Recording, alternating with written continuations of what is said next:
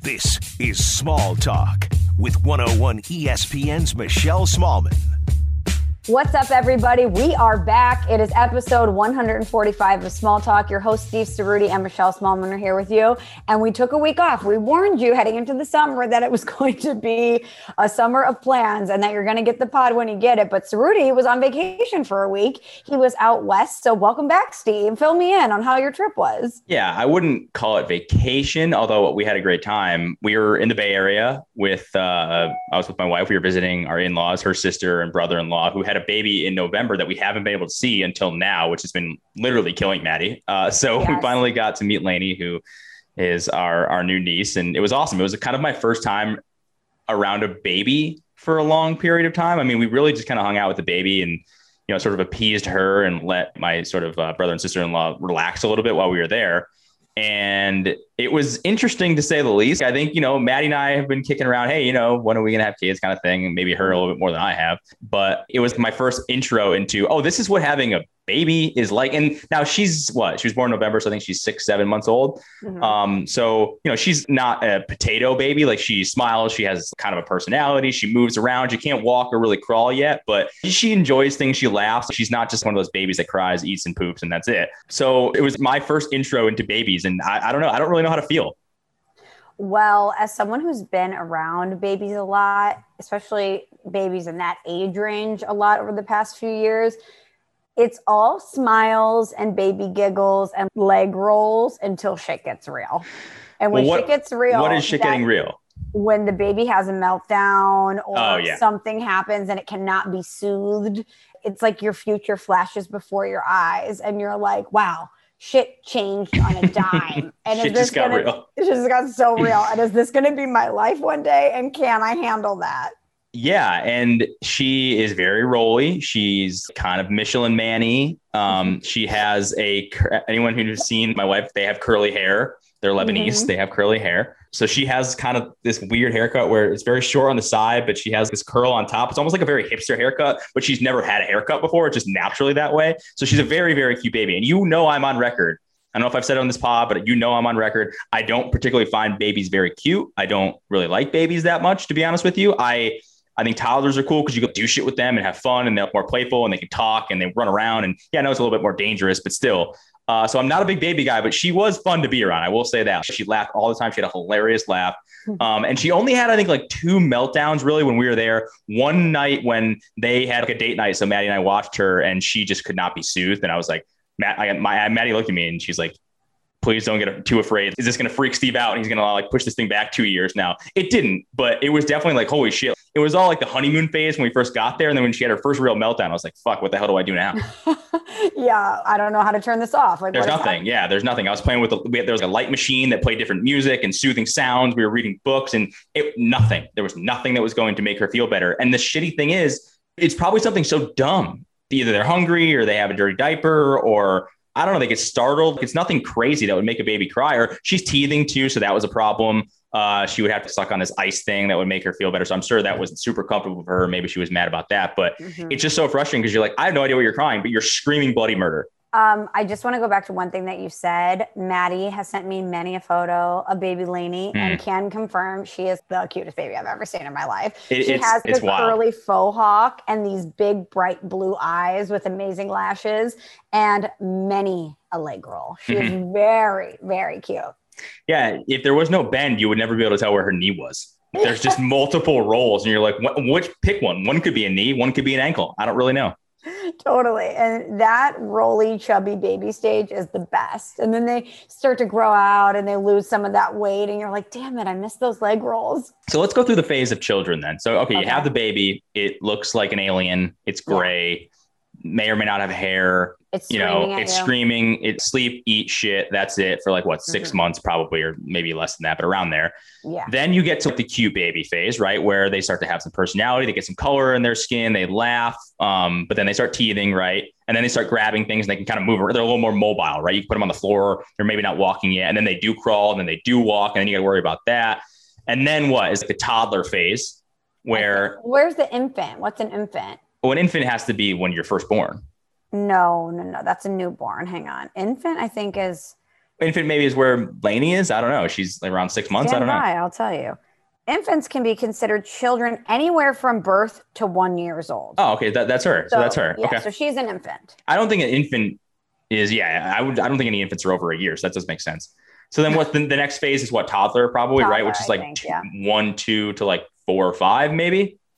Does that make sense? Toddler is 1 to 3 years. Okay. So then that's when the kid starts looking like a kid. You can kind of tell what the mom or the dad, whether it looks like one or the other. More personality traits start coming out, but they also probably are getting a little more trouble because they can move around. You have to constantly be on the lookout for what they're doing, what they're picking up, what they're putting in their mouths. So that's dangerous. And then what's after that? I guess it would be like the pre-K. Yeah, preschool phase. You're 4+. You're going to school. And then you get some reprieve, right? The parents can kind of sit back. Okay, we're sending our kid to school every day and they're coming back. But there's a lot of things that go into that. And then you have, elementary school, the middle school. And then I've always said, I think middle school is just without a doubt, like people talk about high school. To me, middle school is the most awkward phase in any kid's life. Middle school is so weird because the gap between who matures and who doesn't is so wild that I kind of feel like you could have a girl or a guy that's way past puberty or has a beard or the girl is fully developed. And then you have a kid like me who still looks like he's a toddler.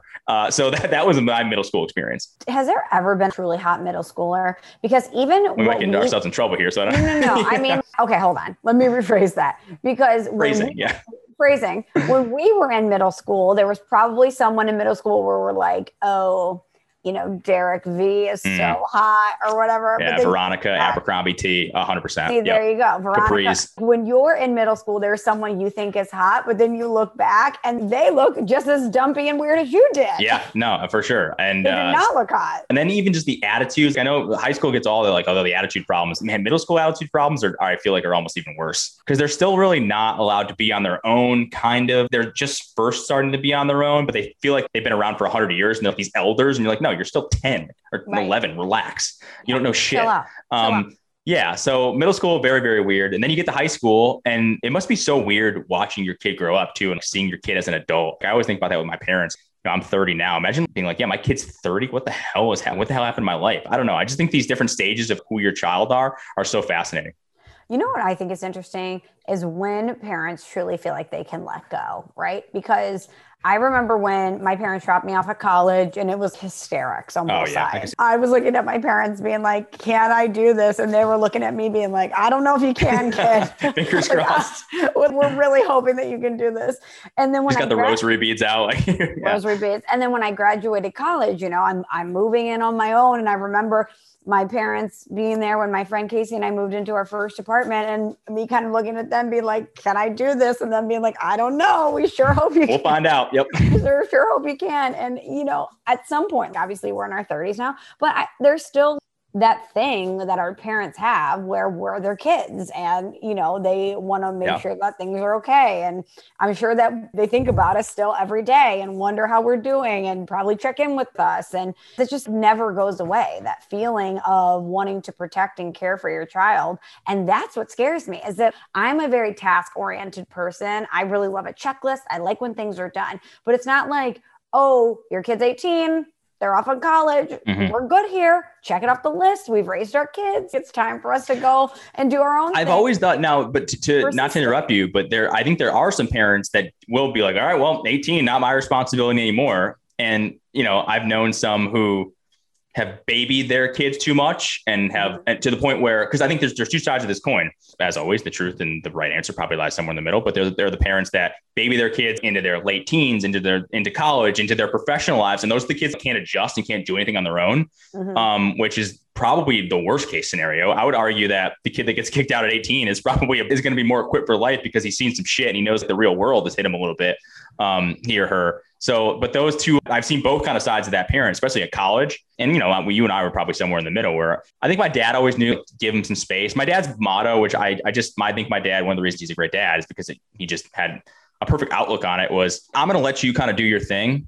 But if you fuck up, not only I'm not going to be pissed off, but it's on you. And I think that's the way to do it. This isn't parenting quarter 101 from two people who don't have kids, but I just know from my parents' perspective, I appreciate the way my dad handled that because he would be like, all right, you can go out and you can do this. And, but if you're not home by this time or if you get in trouble, then the consequences are on you. And I knew that there were consequences to be held. So I always appreciated it. And I needed that boundary, but he still let me go out and make my own mistakes, if that makes sense. I agree. I think that one of the best things you can do as a parent, and again, two people who don't have kids giving parenting advice, is let your kids fail. Because when you do finally cut the cord or you let them leave the nest, you're going to fail in life. And when you get thrown into the deep end, whether it's with your job or your personal life or your financial life, you're going to have to figure out how to swim, right? And we talked about that last pod, about how we felt like schools should really, from an education standpoint, equip people better to know how to swim.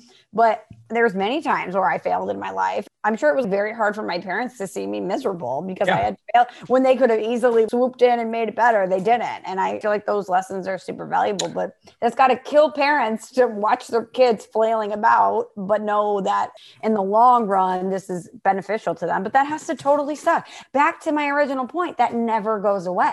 So after you were in San Francisco and you just got a small taste of that, are you ready for that? Are you ready for it to never go away? No. But here's the thing. And I've always said this about kids. I don't think you ever are ready. I don't think there's ever a point in your life where it's like, yep, all right, cool. I'm ready to be a dad now. You're just a dad, and you figure it out and you move along in life. But really quickly to go back to the point we were talking about before we move on, that whole boundaries thing and letting people fail and adversity in parenting, or letting your kids have adversity and experience it and fail and succeed and figure it out on their own.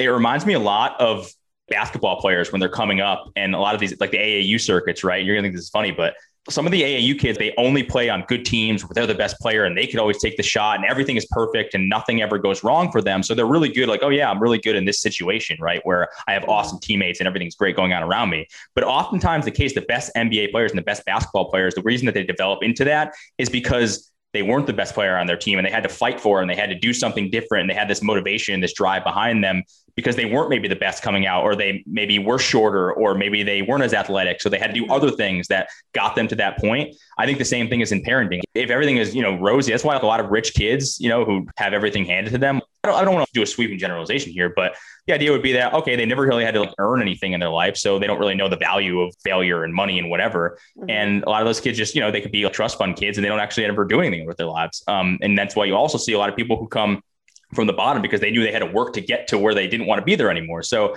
I just think it's an interesting situation. And that's kind of how, again, this is how I'll close parenting 101, but I think that's how I would want to be as a dad.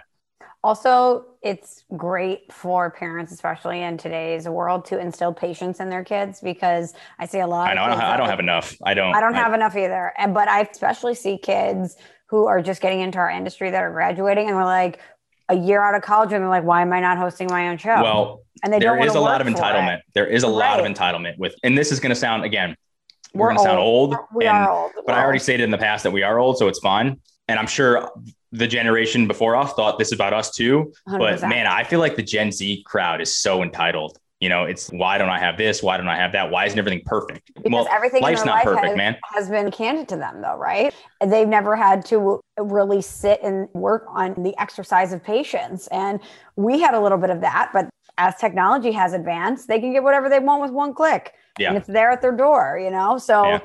I don't even necessarily blame them. It's just the environment in which they grew up. But I want to say one thing. I was thinking about you last night, speaking of an exercise in patience, watching Chris Paul, who has worked his entire career and really had to wonder if he was ever going to get it, but never stopped working, get to the NBA finals. I was so pumped for him, especially because in Hoops with Roots, I believe it was the last edition of Hoops with Roots, the entire theme was respect Chris Paul. Is that Chris Paul right now? I wish it was. No. But you had really, laid it out for a lot of us who don't follow the NBA every single day the way that you do, about what an excellent player he is and has been, and just the way he's worked and the impact he's had on his teams. And so to get to see him get that moment, and I hope that they win the NBA finals, but just to see him get that moment last night after putting in so much work for so many years, I was like, you know what? That's a good example for all of these kids out there that think that everything should come. It's not that easy. And sometimes you're going to have to really struggle before you make it. I would encourage anyone to go and listen to, what are we recording this on, a Thursday? There was Thursday's edition of the Russillo pod. Because no one is a bigger Chris Paul fan than Russillo. He's just defended him for years and years and years when people are like, oh, he can't win, has never been to a conference finals. Oh, now he's never been to a finals. And now people say, oh, he's never won an NBA finals. I'm sure if he doesn't win, which I think they probably will too. But the way he put it was, he just gives a fuck more than everybody else does. He's everything you'd want in a basketball player. And I think going back to our previous point, one of the things that makes him great is he's like 5'11", 6 feet tall. Nothing against him. He's not a great athlete either. He's kind of pudgy, but he's so competitive and he's so smart and he's become so skilled at what he does. And the other thing, like he flops, but everybody in the NBA flops and he complains about calls, but he's not a perfect guy in that way, but I just can tell that he gives a shit more than anyone else. That's why I've always had sympathy for guys like Russell Westbrook too, even though Westbrook is just not as cerebral, I would say, as Chris Paul is. Westbrook is just like, go, go, go, go, go. I want it so bad. But I think he freezes up and gets a little bit weird in certain big spots.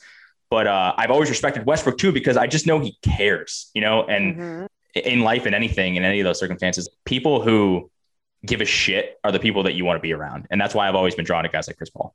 I was very pumped to see him advance because people who listen to this podcast, Hoops Switch to Roots, we were all in the Chris Paul bandwagon. But before we move on quickly, I feel like it will be a major upset if the Suns don't win, right? With Giannis out and with don't you just feel like if the Suns don't win, it's going to be a big time upset? People are like, oh, this is going to be the lowest rated finals in history. Who fucking cares? If you like basketball, watch the games. I don't understand why people care about that. It's such a weird argument to me. But I will say it probably will be a low rated one because the Suns aren't a huge draw. Like LeBron, KD, Steph, they're not in it. They're not in the finals. So they're not even in the conference finals. I think watching Devin Booker play is so fun. He is 100%. You won't get an argument there from me. But the ratings will probably be down. It is what it is. It's fine. But I was really looking forward to Suns Bucks because they're different teams, but they're two kind of teams that I think deserve to win a title. And probably this is their best shot because of LeBron, AD get going down. The Lakers went out. Kevin Durant Harden gets hurt. Kyrie gets hurt. So the Nets are out. So this was kind of this unique window for those two teams. And for Giannis to go down in an injury that looked horrific and somehow it's still probably bad, but he didn't tear anything in his knee. So I would have guessed, I don't think there has been a timetable yet. I would guess he's not going to play again, at least in the Eastern Conference Finals. And then, obviously if they lose, they're out. If they win, we'll see about the finals. But you're right. I'd probably be a favorite to see the Hawks and Suns. And I have to say, I'm probably biased about Trae Young because I didn't necessarily think it would work in the NBA when he came out of Oklahoma. And I've been proven very wrong on that. And I'm still stubborn being like, no, it's not going to work. This is a bullshit year, the post-COVID year, asterisk, all this shit. I'll talk myself into that. But you got to give him props because he's been awesome. But if the Suns were to lose, the Suns are a better team.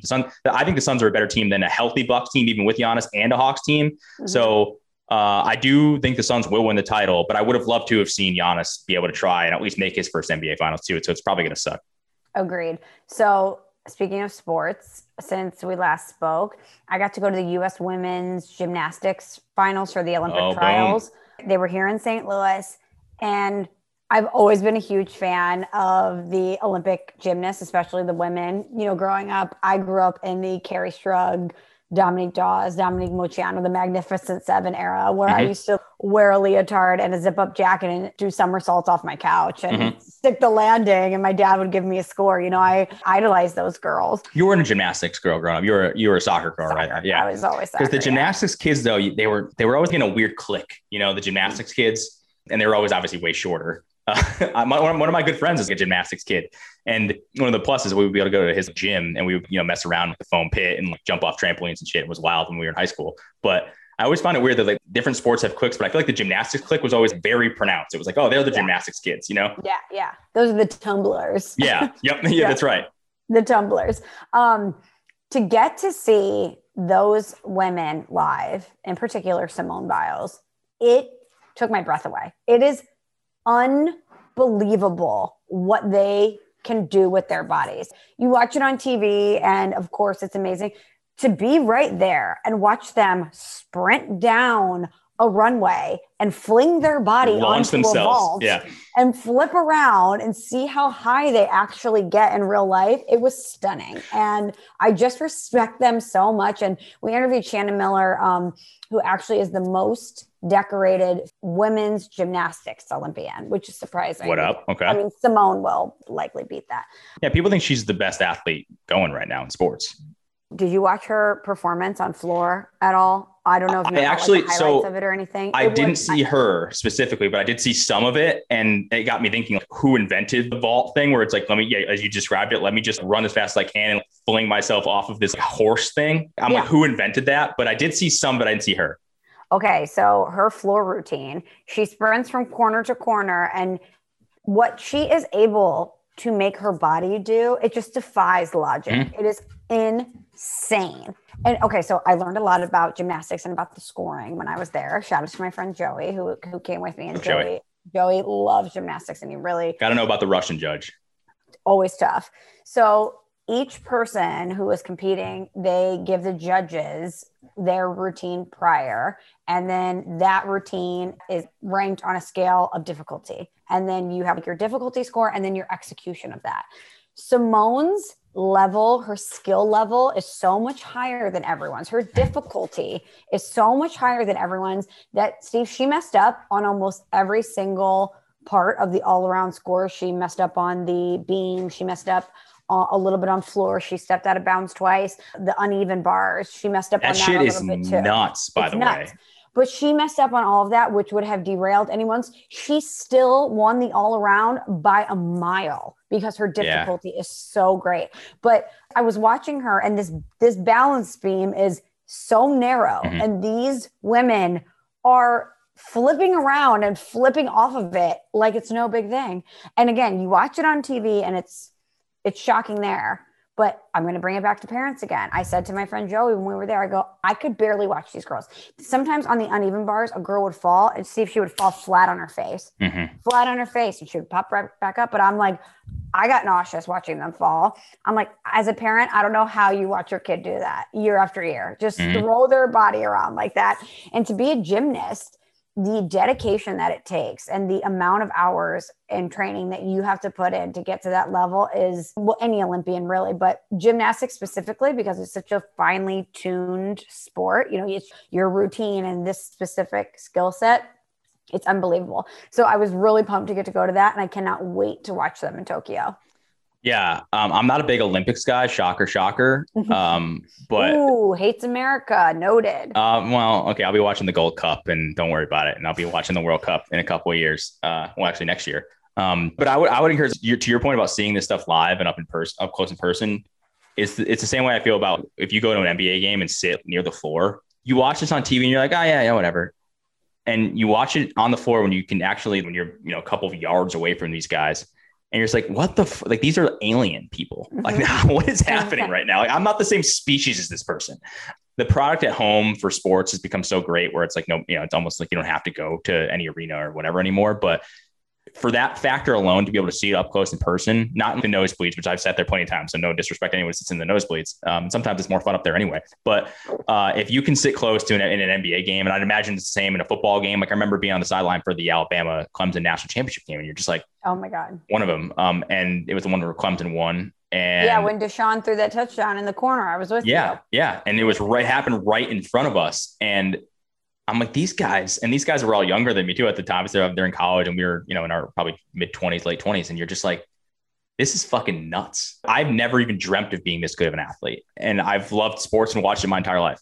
When you are on the sidelines or, one of the closer rows for an NFL game or a college football game, and you see, and more importantly, hear a big tackle being made in person, I'm like, I would be probably paralyzed, or I would be unable to walk for weeks. And the fact that these guys pop up and they're able to not only play that game, but then play 15 other weeks, however many other weeks that they have to play, it's unbelievable. Yeah, again, it's probably more fun in the bleachers or up higher because you have to get a little more rowdy. But I just think for scale, same thing with hockey. When you see a guy really get checked into the boards in hockey, or you can get up close on the glass and see how fast they're skating and just the power required to be an NHL player. I don't know. I just think seeing athletes up close and really getting a good look at what they're able to accomplish and then comparing it to yourself and everyone in real life, you're like, yeah, we shouldn't be that critical of these athletes.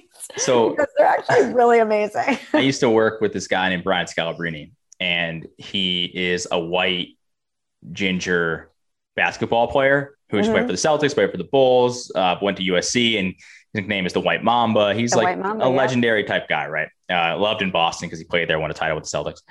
And I remember talking to guys, even when I was growing up, because he was playing, in the NBA when I think I was in probably high school and even into college a little bit. And the guys would be like, oh, Scalabrini's not even that good. Like I could beat Scalabrine 1-on-1. And you're like, Brian Scalabrine, he's the last man on the bench, doesn't play a ton, but This dude is still 6'7", 6'8", wet jumper, strong as fuck, athletic, still sneaky athletic. I mean, I know that the white term for white players is sneaky athletic, but he is sneaky athletic. The idea, like the average person would be like, oh yeah, I could take that guy. And some people do that about WNBA players too. Like, oh, WNBA. And you're like, she would fucking smoke you 11-0 in a game of 1-on-1 at the YMCA. And you would be embarrassed, period. She would humiliate anyone. And we have this idea and this inflated ego of what we can be and how good we are. I remember that this guy in high school was like, oh, I could walk on at UConn. I'm like, dude, you don't even play on the high school team. What do you mean you're going to walk on at UConn basketball? They've just won a national championship. You fucking idiot. The inflated ego of people who think that they, can be a good athlete or are not that far off of the pros.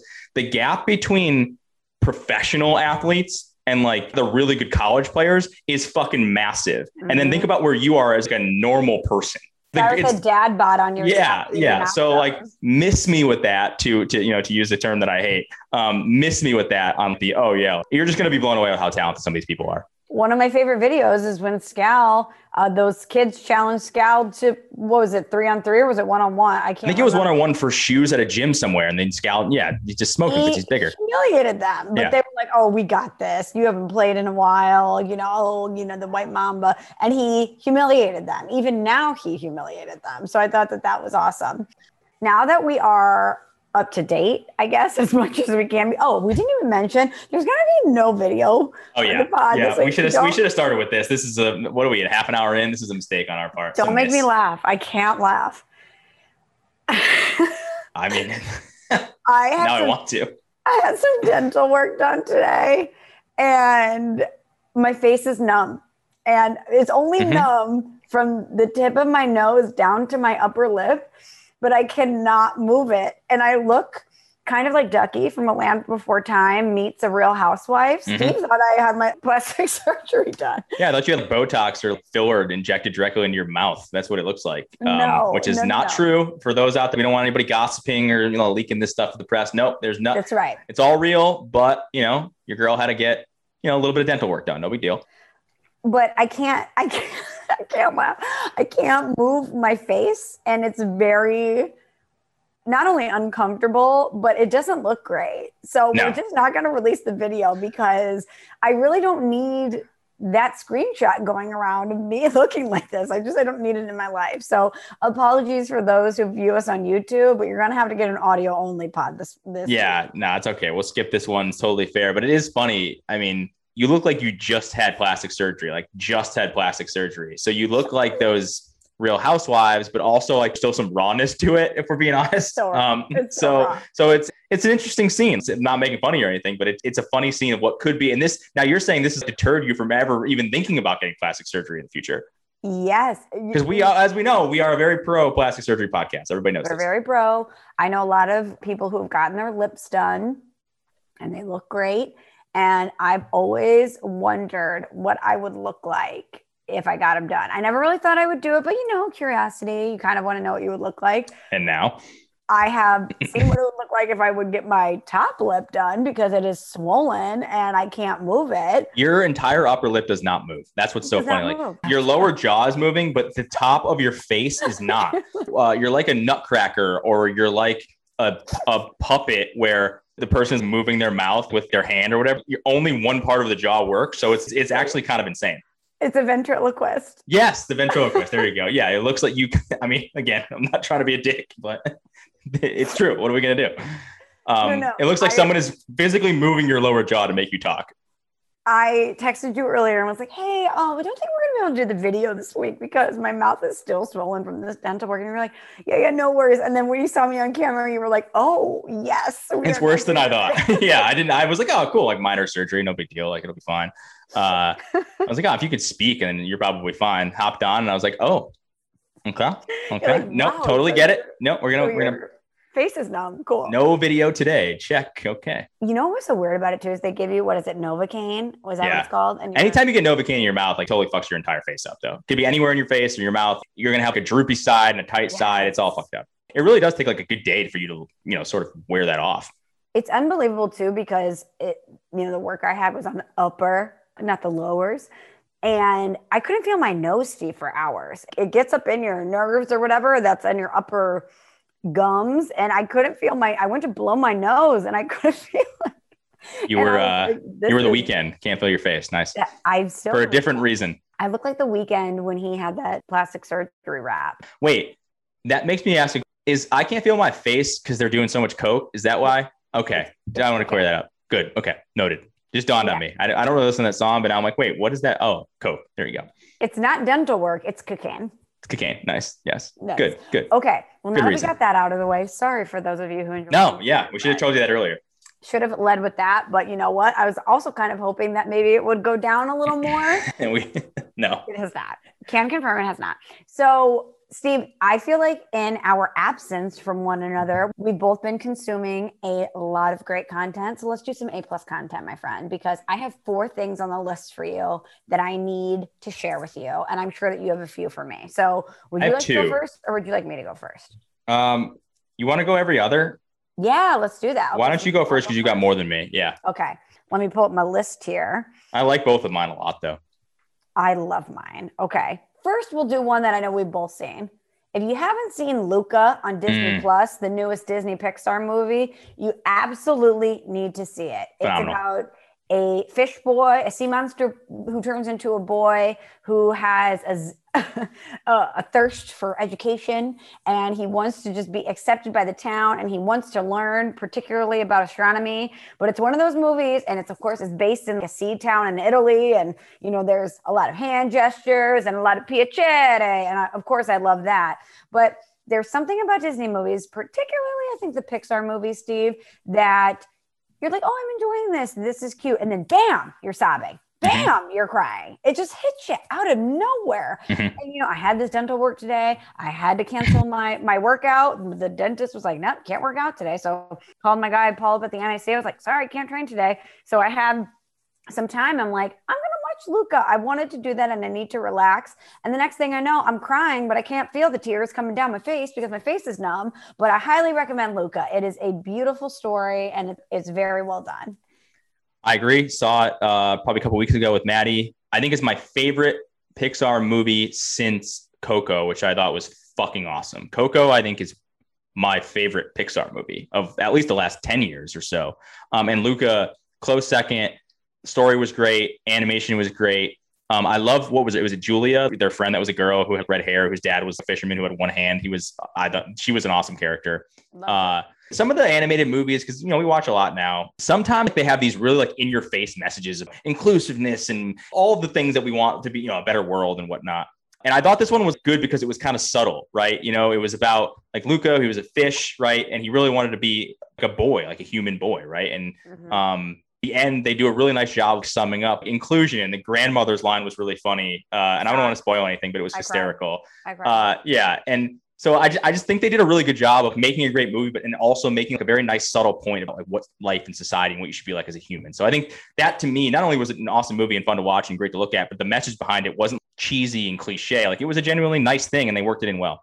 It sneaks up on you. I'm telling you. But Luca, A+ content. And it was Italian. It was a beautiful Italian fishing village. How could you not love it? And Vespas were involved. Come on. Oh my God. Did I ever tell you what my dream is? To own a Vespa? Yeah. Okay. My dream is when all of this is done and I can retire and not have to worry about any of this stuff, I want to own, if I say trademark out loud, is it trademarked? I don't know, actually. Yeah. Ayers Glue. Okay. This might already exist. Trademarked. Smallman TM. I want to open a flower shop and coffee shop called Beans and Stalks. And I want to drive there every day on my baby blue Vespa. That is a very, I feel like 2021 thing of you to want to do. I feel like everyone's into Vespas now. My buddy Mike just bought a Vespa. My other buddy Luigi has a Vespa. Luigi, of course, has a Vespa. I know. Yeah. This was Michelle's dream since we're talking 2011. So much so that my bought me a bunch of Vespa stuff because he knew that was my dream. And what is Vespa stuff? What did he buy you? He got me a helmet. Oh, like Vespa branded stuff. Okay. Vespa branded stuff. Okay. No, he was like, here's the helmet. If you ever here's the seat. He's buying you parts of a Vespa, and you're like, after 10 years, I'll finally be able to put it together. Like Luca, I tried to put it together. No, but That's what I want. I want to have people pop in and get a latte and a beautiful bouquet for their friend who just had a baby. And then we'll chit chat and they'll go about their day. And then I'll tie my scarf around my head and toot, toot out of there. Like toot, toot, beep, beep. Michelle and her baby blue Vespa. I feel like having a Vespa is a personality trait. Oh, she's the Vespa girl. Like, she's the girl with the Vespa. But like, there's only certain places where you can have a Vespa. Vespa, not in St. Louis, right? Like, I can't take the Vespa on the highway. Well, right? Like San Francisco. Yep. Vespa. Well, you can. No, you can take it on the highway, I believe. No, but I'm saying me personally. You don't want to. Okay, Me fair. personally. Yeah, that's scary as shit. I get that. I'd probably be in the breakdown lane most of the time. Right. So my lease is up soon and I work from home. So I've been trying to convince Maddie that I don't need a car. And she's like, of course you need a car. Like, what are you talking about? Like, what if I'm not around? You have to do something and I have the car. I'm like, well, I'll just like Uber, like, or whatever.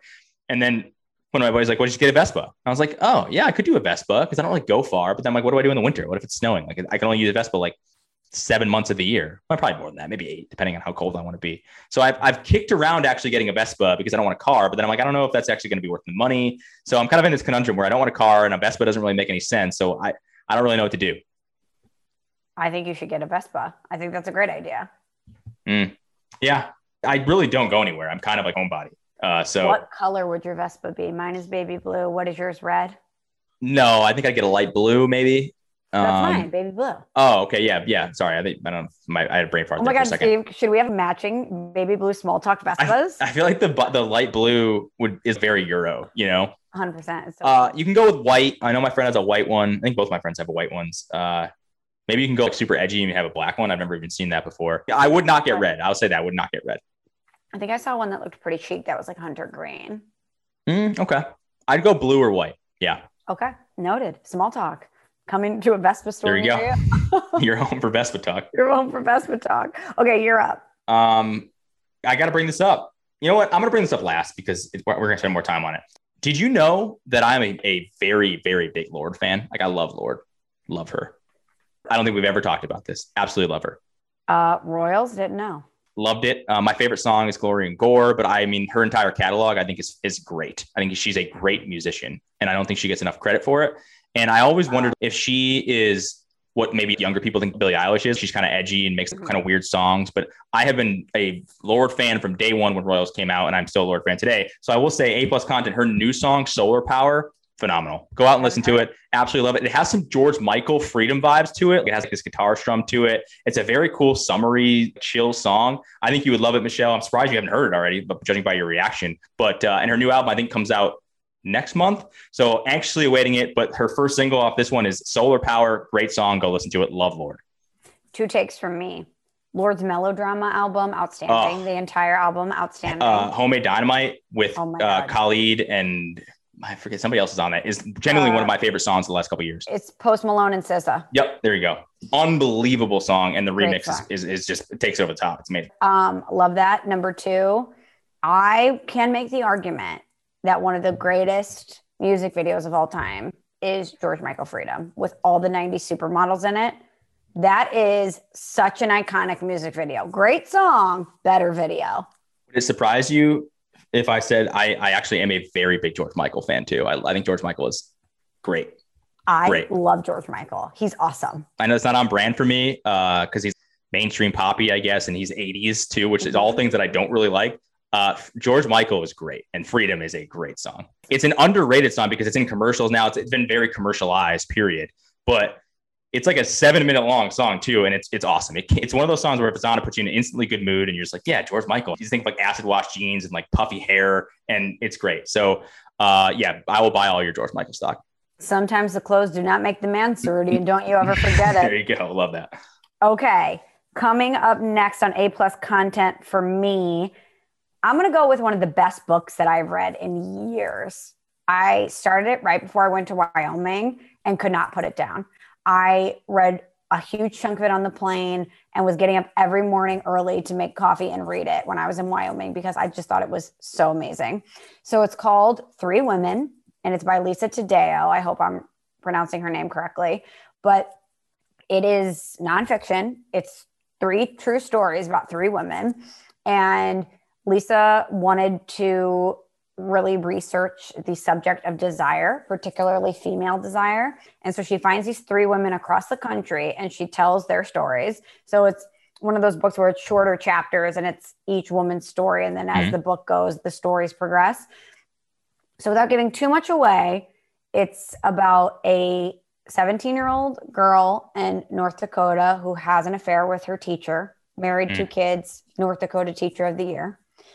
It's about a woman who lives in a suburb outside Bloomington, Indiana, marries her college sweetheart, basically, or like a guy that was good enough from college. They have a couple kids. They live in the suburbs and he won't kiss her. He will not touch her. He is done with that. Mm-hmm. And then the other one is kind of a waspy girl who's from New York City, I think, and has all these expectations of who she should marry. And instead she marries a chef. They move to Newport, Rhode Island, and his kink, for lack of a better term, is that he likes to watch her sleep with other men. And so the whole thing is chronicling what their role is in desire, what they desire, how to balance what their partner desires, but all the while telling their true life stories on how they adapt to all of this. And it's the smartest and sharpest written book that I've read in a long time. I'm going to take your word for it. Probably going to have to skip it, but it does seem interesting. I mean, the last story alone is kind of wild. I sort of want to know how that goes down, I guess. And maybe I would be interested in the last chapter, but in the last story, I should say. It's very juicy. But I will tell you this. So the one woman, I don't know how much I should reveal in case people want to read it. This doesn't give it too much away. So the woman whose husband won't kiss her, unsurprisingly, starts having an affair. And she starts sleeping with this guy that she used to hook up with in high school, right? And she cliche. They hook up in a truck by the river. Too, there you go. Nice. Very Midwestern and very cliche. I thought you were going to say under the bleachers, but no. No, almost. But she loses all this weight and gets her hair done. And she starts taking all these photos, posting them on social media. And she writes in the book, and I posted this to my Instagram story because I was really interested in people's thoughts on this. She writes, I think that everyone posts things on social media with at least one person in mind. And I want to propose that to you because whether it's a photo that you post on Instagram or Facebook or a TikTok dance you make or a tweet that before you fire off, you think, will this person think this is funny? Will this person think this is dumb? Is there a person that you think of when you post something on social media? It's a really interesting point that I had never thought of before, but it's probably true. And by the way, it could be a revolving door of people. Like one post could be, I think I look hot and I hope this person sees it. Yeah. The tweet could be like, I hope this person thinks it's funny. But when you fire something off, you're usually trying to elicit a response from at least one person, right? See, I think you're right, but I think mine would be a little bit different. So, I always say self-awareness is the most important quality. Sometimes I think I am too self-aware where I get in my own head and I get paranoid about things where I'm like, oh, are people going to like this? Or am I being too nice? Or am I being too, am I saying sorry too much? All that stuff. You're just in your own head and you think you're screwing up. I kind of have that effect on social media. And for me, I really only use Twitter. Like I shouldn't say that. I really only post on Twitter. I don't post on Instagram as much as I probably should. When I do, it's usually just pictures of my wife or my dogs on vacation.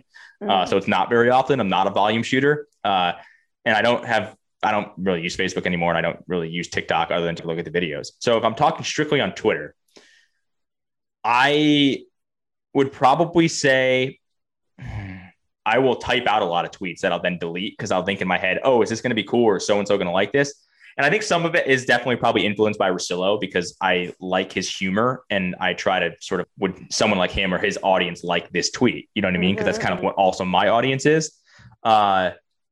So I guess that would be the answer. But for me, it's more like I get in my head about not trying to embarrass myself or not being too boring or also not being what everyone else is always tweeting, because that's what Twitter happens to be sometimes too. A big event happens and like 100 million people tweet the same exact joke and it's not funny and it's not original at all. And that's what I try to be the anti version of. So I'm probably in my head way too much about that. But if I had to say one person, maybe it would be Ryan and his audience of people. If that makes sense. Who would yours be? I don't even know. You post on Instagram more than I do. So who are you posting for on Instagram? I'm very intrigued. I mean, there'll certainly be people that I think of, I wonder if they think this picture looks good or will they think this caption's funny or whatever. Captions are very important. I think way too much about captions on Instagram. I'll have pictures that I like and I'll go, I don't like a caption, so I'm not going to post it. Right. I posted a photo when I was in Wyoming and I put "Let's go girls" as the caption because I was like, did you get it? Yep, I laughed. Shania Twain, right? Mm-hmm. Okay. But I was like, will people think that's funny? Will they get it? Will people get it? I don't know, because that 290s of me. But I think even to like the greater point, when you go to hit send or post, there is someone in your mind that you're thinking of. I'm convinced that theory is true. And you know what's funny? Most people voted no. I put it on a poll on Instagram and most people voted no. And I think they're lying to themselves. Yeah, I agree. I think they're lying to themselves. I had never thought about that before, but I can see, and you're right, I think it probably changes based on what the post is. Like if you post a semi-risque picture, there's a reason you want someone to like that. You're probably thinking whether it's a friend or whether it's somebody that you're interested in, right? Or if you post doing something cool, there's a reason you want the gratification from people in general. I get it. You want the most likes you can get, but there's also probably a couple of people that you really want that to hit home on. I think people were probably lying about that. Her theory was exactly what you just hit on, is that, so she was talking about people who live in a city, right? And if you live in the city and then your friend has moved to the country and everything they're posting is like fresh flowers and farm to table and this and that, and you have a hint of envy about their life, you're posting, oh, look at all these fun things I'm doing in the city. You're subconsciously doing that too sometimes. You're subconsciously being like, nothing beats the city. Look at all these fun things in the city. I hate that. You might not even realize though that you're doing it. But I think if you see someone else having a good time, you're like, well, I'm having a good time too. Look at how much fun I'm having. Okay, next one for you. 3 women recommended. It's very good. I only had 2, but I have one more now that I'm thinking. Something just triggered this in my mind. Right, and I wanted to bring this up. I watched this when I was in San Francisco on Netflix. It's called This Is Pop. Have you heard of it? It's a series where they examine trends, I guess, in pop music. There's a really good one on Britpop, which is like Oasis versus is it the Hives? I think it's the Hives. Anyway, it's a good Britpop thing, and I think people like it. There was a good one on country pop, and it had to do with Lil Nas X and how the progression of country pop and pop singers has sort of evolved throughout time. But the best episode, if you're going to watch one of them, you have to watch this one. It's about autotune. It's really, really interesting. Is this the T-Pain? This is the T-Pain clip. We played it on my show. I was so sad for him. It hooked me. So for those of you that don't know, I would have never watched the show if I didn't see that clip. So it was incredible marketing by whoever put that together, because I was instantly hooked and I wanted to know. So I'm scrolling through Twitter and I see this T-Pain thing. I'm like, oh, what is this? I used to love T-Pain. Side note, T-Pain is banned, I believe, from Quinnipiac University for a concert that he did there. He was a little too, I think he got a little too drunk and a little too weird. And he was like, all right, we need you to leave, sir. But it actually kind of explains that, because it was in this time period. So the teaser video was him sitting solo, looking directly into the camera. And he was telling a story about how he was on a plane, and I don't think it was a private plane or anything. Cause I think he was just sitting in a normal, whatever. He was on his way to the BET Awards. Yes. And the stewardess or the flight attendant came up to him and was like, hey, Usher's in the back and wants to talk to you. And T-Pain's like, shit, like I love Usher. This is awesome. Like growing up idolizing this guy. I wonder what he wants. Maybe he likes my music. So he goes back there and Usher's there. And, he's like, all right, what's up, dude? And Usher was like, hey man, I just want to let you know that you ruined pop music for real singers. You ruined it. And the clip cuts to him basically being like, and that was what I didn't know at the time, but that was what started like a 4-year depression for me. Mm-hmm. And I was like, holy fuck, Usher just said that to his face. Now, the whole thing gets into autotune and his rise in autotune, but he wasn't the first one to do autotune. They get into how Cher, You Believe, blah, blah, blah, that song that came out in 99, Britney's done. So a lot of people have done it, but T-Pain is the guy that everyone knows for autotune. So it's really good. And I highly encourage everyone to watch it if you like music in general, but also because of that really just crazy story that he goes into further detail on. And I was thinking it's a dick move by Usher, but I don't know if he's even wrong. Cause one of the things in the actual documentary, in the episode, there was a music exec who was like, my job went from finding good singers to finding attractive people, because I no longer had to find people that were good singers, because autotune just fixed all of that. So the whole thing is really fascinating, even beyond just that conversation between Usher and T-Pain. But I came out of it loving T-Pain. He was awesome in it. He's a really cool dude. He's been married for a while, seems super fun, seems super in like a really good place. And he's rich as fuck because is the autotune guy. So highly recommend it. It's called This Is Pop, and watch specifically the autotune episode. Okay, I will. And one more thing about that clip. T-Pain says he was on his way to the awards and he was taking a nap. He was napping on the plane. That's true. And Usher had the flight attendant tap, tap, tap, wake up, T-Pain. Usher would like to see you in the back. Awoke from his slumber to have Usher be like, you screwed up music for everybody. Yeah. What a hardo move by Usher. And what a D-bag. Like, maybe he was right, but that is not the time. You don't wake him up on his way to a award show where he needs to be in a great place mentally. He's likely performing, and you're like, you ruined it for everybody. Hate you. Bye. Go back to your nap. I know, and I'm usually into brutal honesty. I think that's a good trait to have sometimes.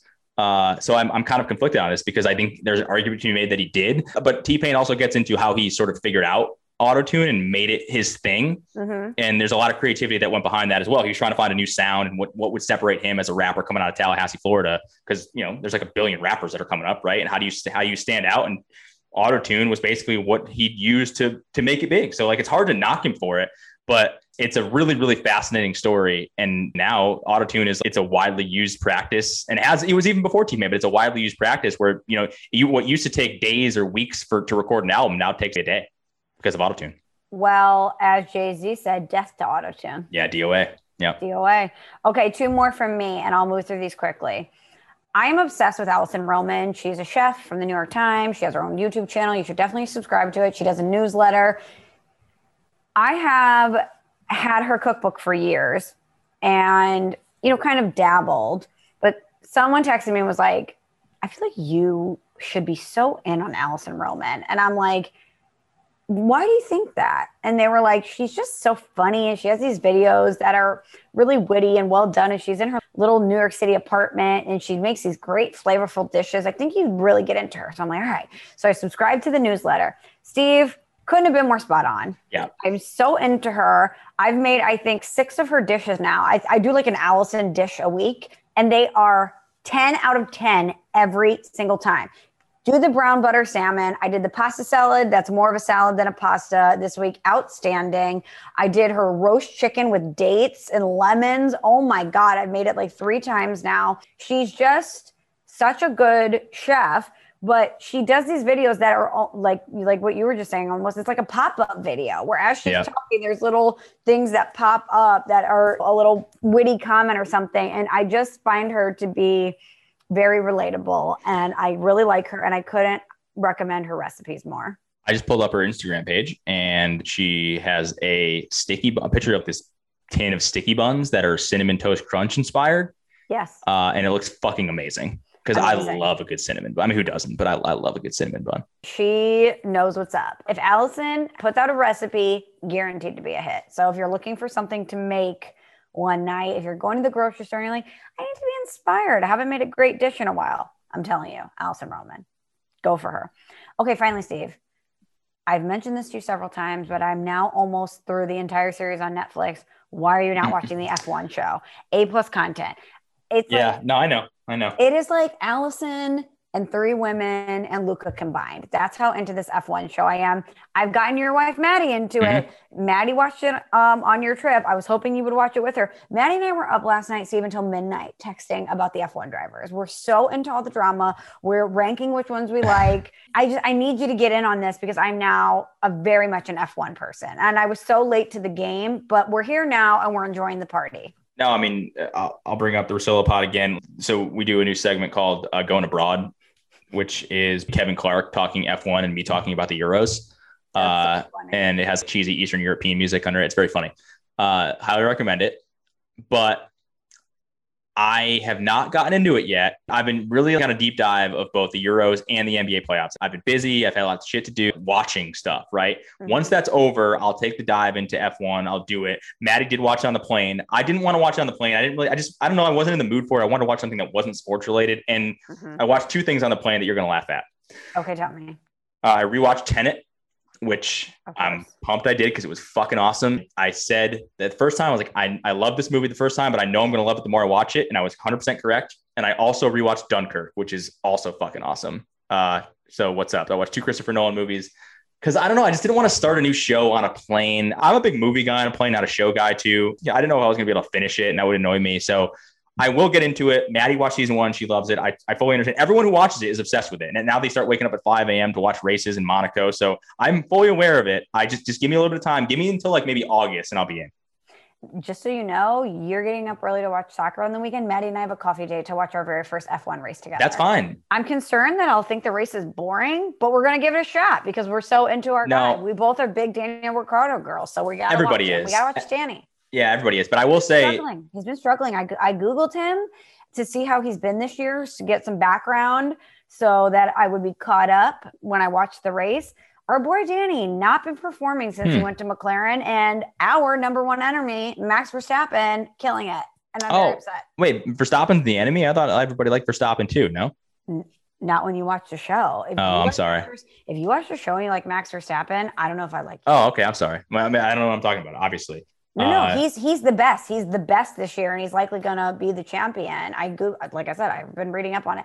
But he and Daniel Ricciardo, Steve, were both racing for Red Bull, and when you're on the same team, you have the same machine. There's a hierarchy, right? So, but you're driving the same car. So if you suck that day and your teammate does well, it's like, why didn't you do better? Because they have the same car. Yeah. And Max Verstappen and Daniel Ricciardo were enemies, and Max was the guy that was coming up. Red Bull gave him a big contract, and Daniel Ricciardo said, I'm leaving and I'm going somewhere else. He went to Renault. Now he's with McLaren, but everyone was saying that he ran from a fight because he knew Max was going to end up being the guy that was going to eclipse him. And now it looks like that prophecy has come true because Max is number one in the world, Daniel's struggling. And so, I don't know if it was a mistake for him to leave Red Bull. It looks like it was, but I don't know how that would be when you were one time the champion and now this guy's the champion. So I understand where he was coming from, and we're Team Danny all the way. Whatever our boy decides to do, we will support him. But when Max comes for Daniel, he's on my shit list. So we don't like Max Verstappen. All of this drama and gossip sounds amazing, but I want to get back to you waking up early and maybe not being as into it. There is just something about watching sports early in the morning with coffee and maybe like some croissant or like a Danish or some nice breakfast pastry. There's just something so peaceful and awesome. I tell you, it's my favorite part of every week is waking up early and watching soccer. So even if you don't like it, I think you're just gonna like the overall experience of watching something European sporting wise on television and having a coffee and hanging out. But I did that with my Foxes. Okay. Like I've had that experience. I know that's true. It's great. And with soccer, it's evolving, right? Things are moving. I've never been a NASCAR girl. I'm just kind of concerned that I'm going to get up. I'm going to have my coffee. Maddie and I are going to be on FaceTime. We're going to be like, yeah, here we go. F1. And then it's just a car going in circles. So we'll see. I could be proven wrong. I have a feeling that's what's going to happen too. But it'll be very exciting, but we're going to try it this weekend. So TBD, you'll find out if we're actually F1 girls or if we're Netflix F1 girls. Well, I will be in the background of you two FaceTiming. So I will experience that with you and report back to the next pod. Okay, I will see you this weekend then. But before we go, Steve, let's get to a review, shall we? I love this one from Mikey K that says, best pod ever, 5 stars. It says, thanks for being my best friends that I've never met. Love you both. Shell emoji. Short but sweet.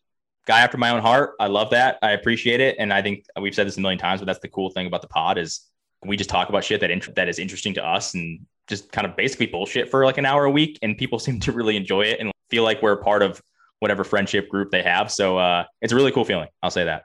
Thank you, Mikey K. Yeah, that's the whole point. I hear from a lot of people that like the pod that they talk with us in their cars or on their walks or wherever they consume their podcast. And that's the whole point is we want you to feel like you're sitting with us and having fun. So I'm glad that you feel like we're your friends. Well, Steve, it's great to see you again. Sorry, I know, you too. Was so jacked up. Hopefully things calm down a little bit. Hope you can start feeling your face again. Hopefully by next week, we're back up on YouTube. Yeah. And what bad timing. Like I couldn't have gotten this done when we were off for a week. I mean, it's unbelievable. It's all right. But Steve and I will hopefully be back in action again next week. I'm leaving, Steve, this is a little behind the curtain. I'm leaving on Thursday to go to Miami. So if we're going to tape next week, clear your calendar early because I'm going to Miami, bitch. So all right. We got to get it done. But thank you for listening. We will be back in action next week. But until then, catch Steve and I on our Vespas. And let T-Pain live. Thanks for listening to Small Talk. Subscribe on Apple Podcasts or the Podcast One app.